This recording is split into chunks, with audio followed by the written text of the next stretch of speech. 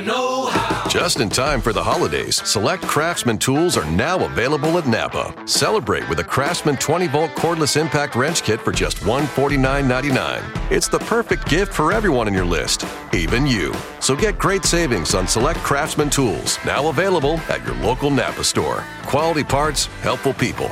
That's Napa know-how. Napa know-how. At participating Napa Auto Parts stores while supplies last. Offer ends 12/31/19.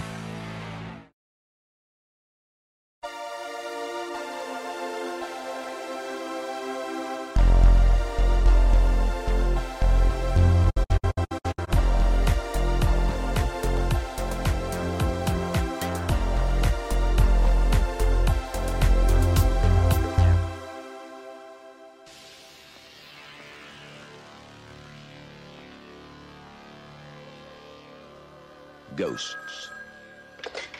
Hello, Ghostbusters. They're real. You do? They're mean. You have? They're here.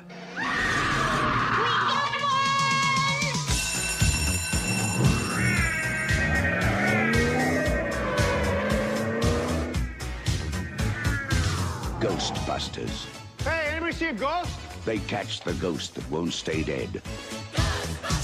They're armed.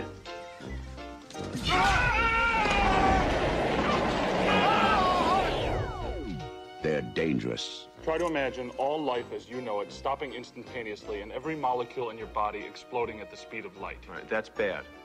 Okay. All right, important safety tip. Thanks, Egon. They're professionals. Oh, I'm the chairman of the largest paranormal removal company in America. You see it? They're all that stands between you and the end of the world. The city is headed for a disaster of biblical proportion. Real wrath of God type stuff. Exactly. Fire and brimstone coming down from the sky.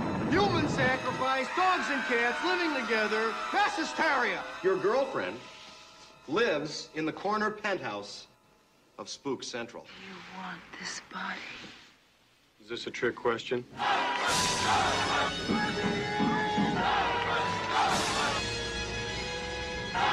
Got your stick? Hold! Beat him up! Smoke it! Make him hard! Ready!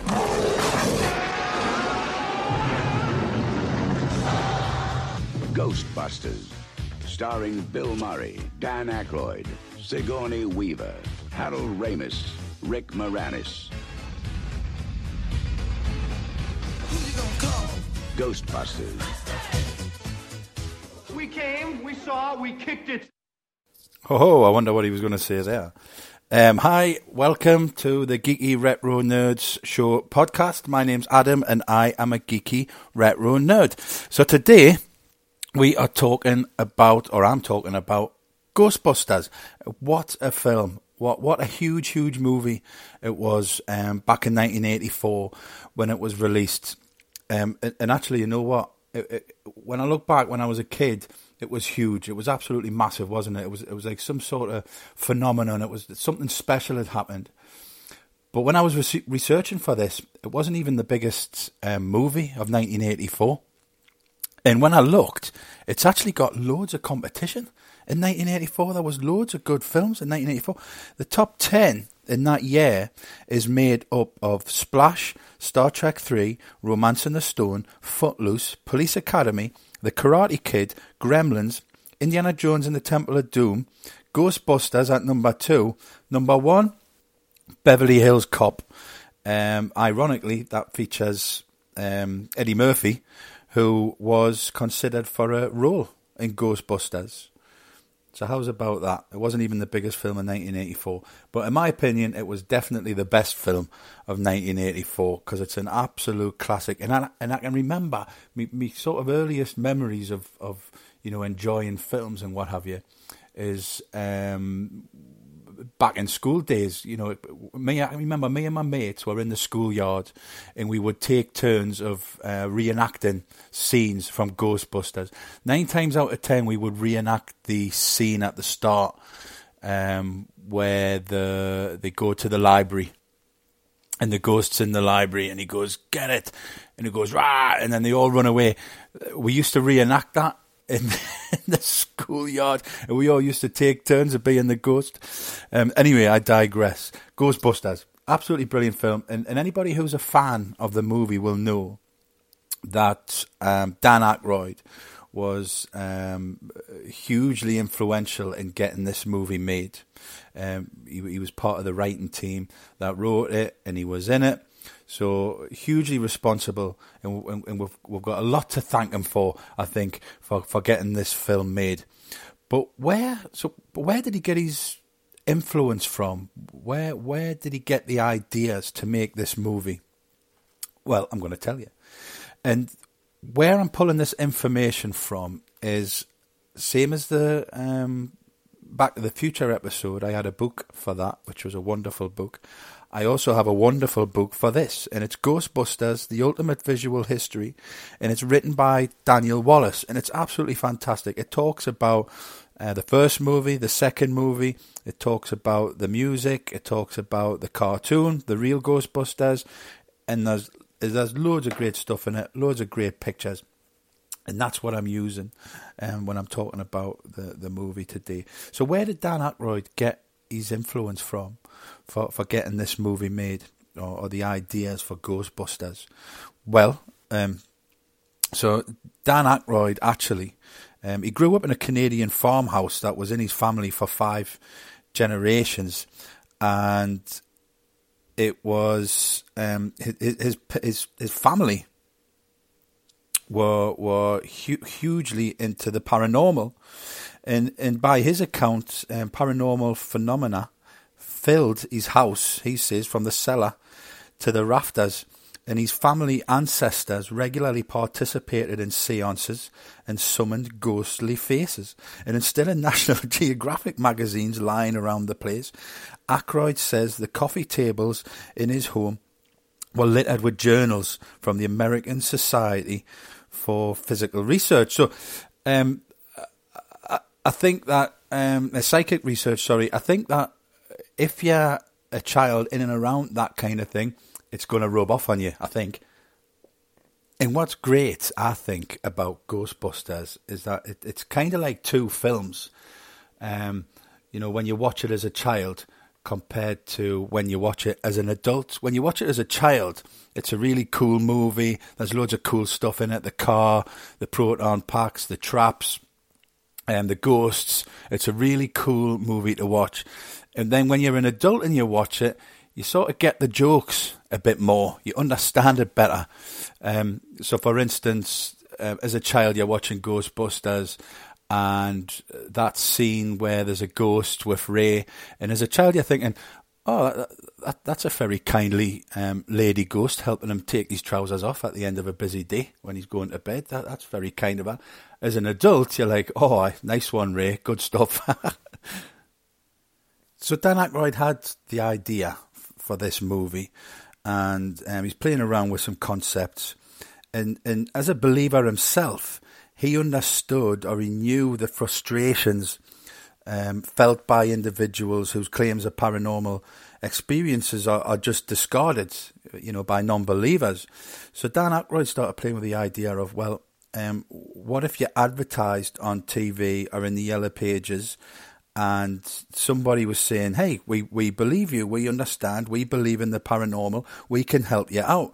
And that's where he started formulating the idea for the movie. And initially he was writing it for himself, and he was writing it for his big pal, John Belushi. Unfortunately, as we know, John Belushi died in 1982, and he was only 33, of a drug overdose. But Aykroyd, he persevered with writing the movie, and he actually, as I mentioned before, he had his eye on Eddie Murphy for one of the roles to co-star with him. But eventually, he got on to Bill Murray, who he wanted to feature in the film, and Bill Murray agreed. So Dan Aykroyd, once he had a draft, he wanted to get some more eyes on it. He wanted to get some more collaborators on the script, and he got Ivan Reitman, who directed the movie, and Harold Ramis on board. And Reitman, of course, had previously directed Animal House, Meatballs and Stripes, which were all huge hits and really quite... I think those kind of movies changed the comedy movie landscape for many. And also Ramis got involved, and he co-wrote those movies, Animal House, Meatballs and Stripes. He co-starred in Stripes as well, actually. But he'd already had some movies under his belt as a director. The brilliant Caddyshack and the excellent National Lampoon's Vacation, both of which are on my list to podcast about, so look out for those. But both brilliant movies. All of those movies are excellent. Reitman and Ramis were excellent contenders to collaborate with Dan Aykroyd on the script. So they pulled together a really rough script, and they set up a meeting with Columbia Pictures to discuss their ideas for this movie, which actually wasn't called Ghostbusters at this point. It was called Ghost Smashers. So they set up a meeting with Columbia Pictures. And in the book here, Reitman recalls being asked for a budget for the film by Price. And in a somewhat spontaneous gesture, the director proposed a number on the spot, and it was accepted. Ghostbusters was given the green light. The one catch was that the studio needed a big movie for release early the following summer, before July, and the distraction of the 1984 Summer Olympics.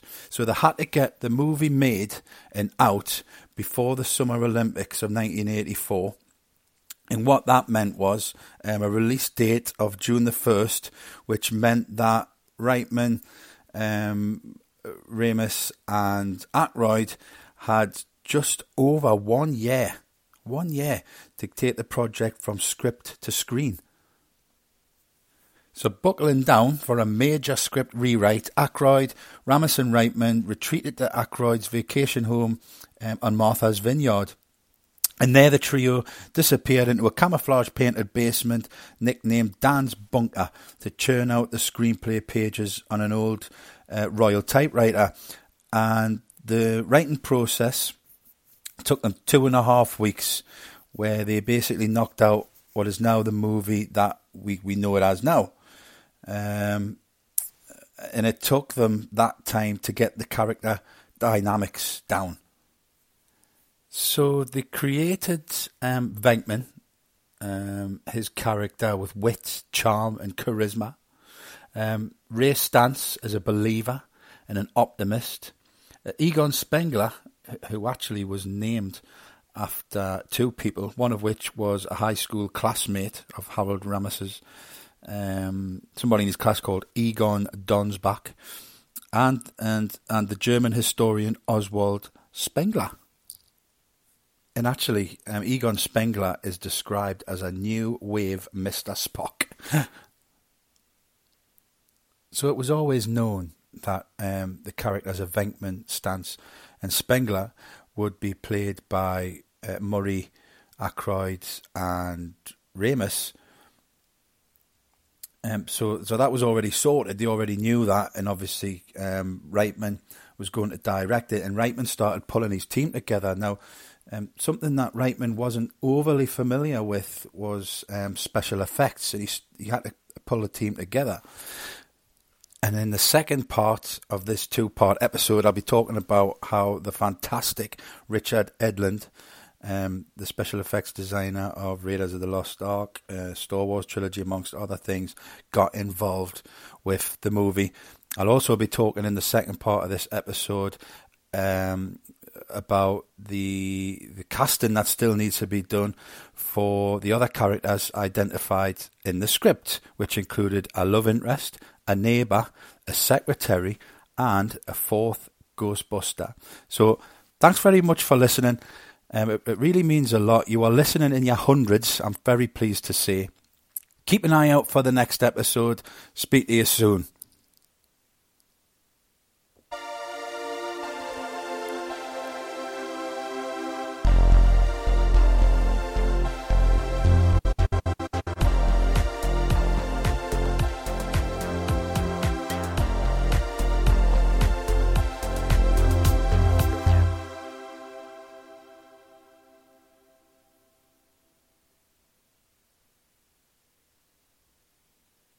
the Starlight Lounge presents An Evening with the Progressive Box. Old moon, yeah. That's Hugo, tickling the ivories. He just saved by bundling home and auto with Progressive. Gonna finally buy a ring for that gal of yours, Hugo? Send her my condolences. Hi-oh! This next one's for you two. There's a burglar in my heart. Thank you. Progressive Casualty Insurance Company and Affiliates. Discounts not available in all states or situations. For a gift that goes beyond the holidays, don't miss the Xfinity Beyond Black Friday event. Ask how to get $150 back on a package with the ultimate Wi-Fi and Xfinity X1. Your all-in-one entertainment experience. Simple, easy, awesome. Click, call, or visit us today. Restrictions apply. Not available in all areas.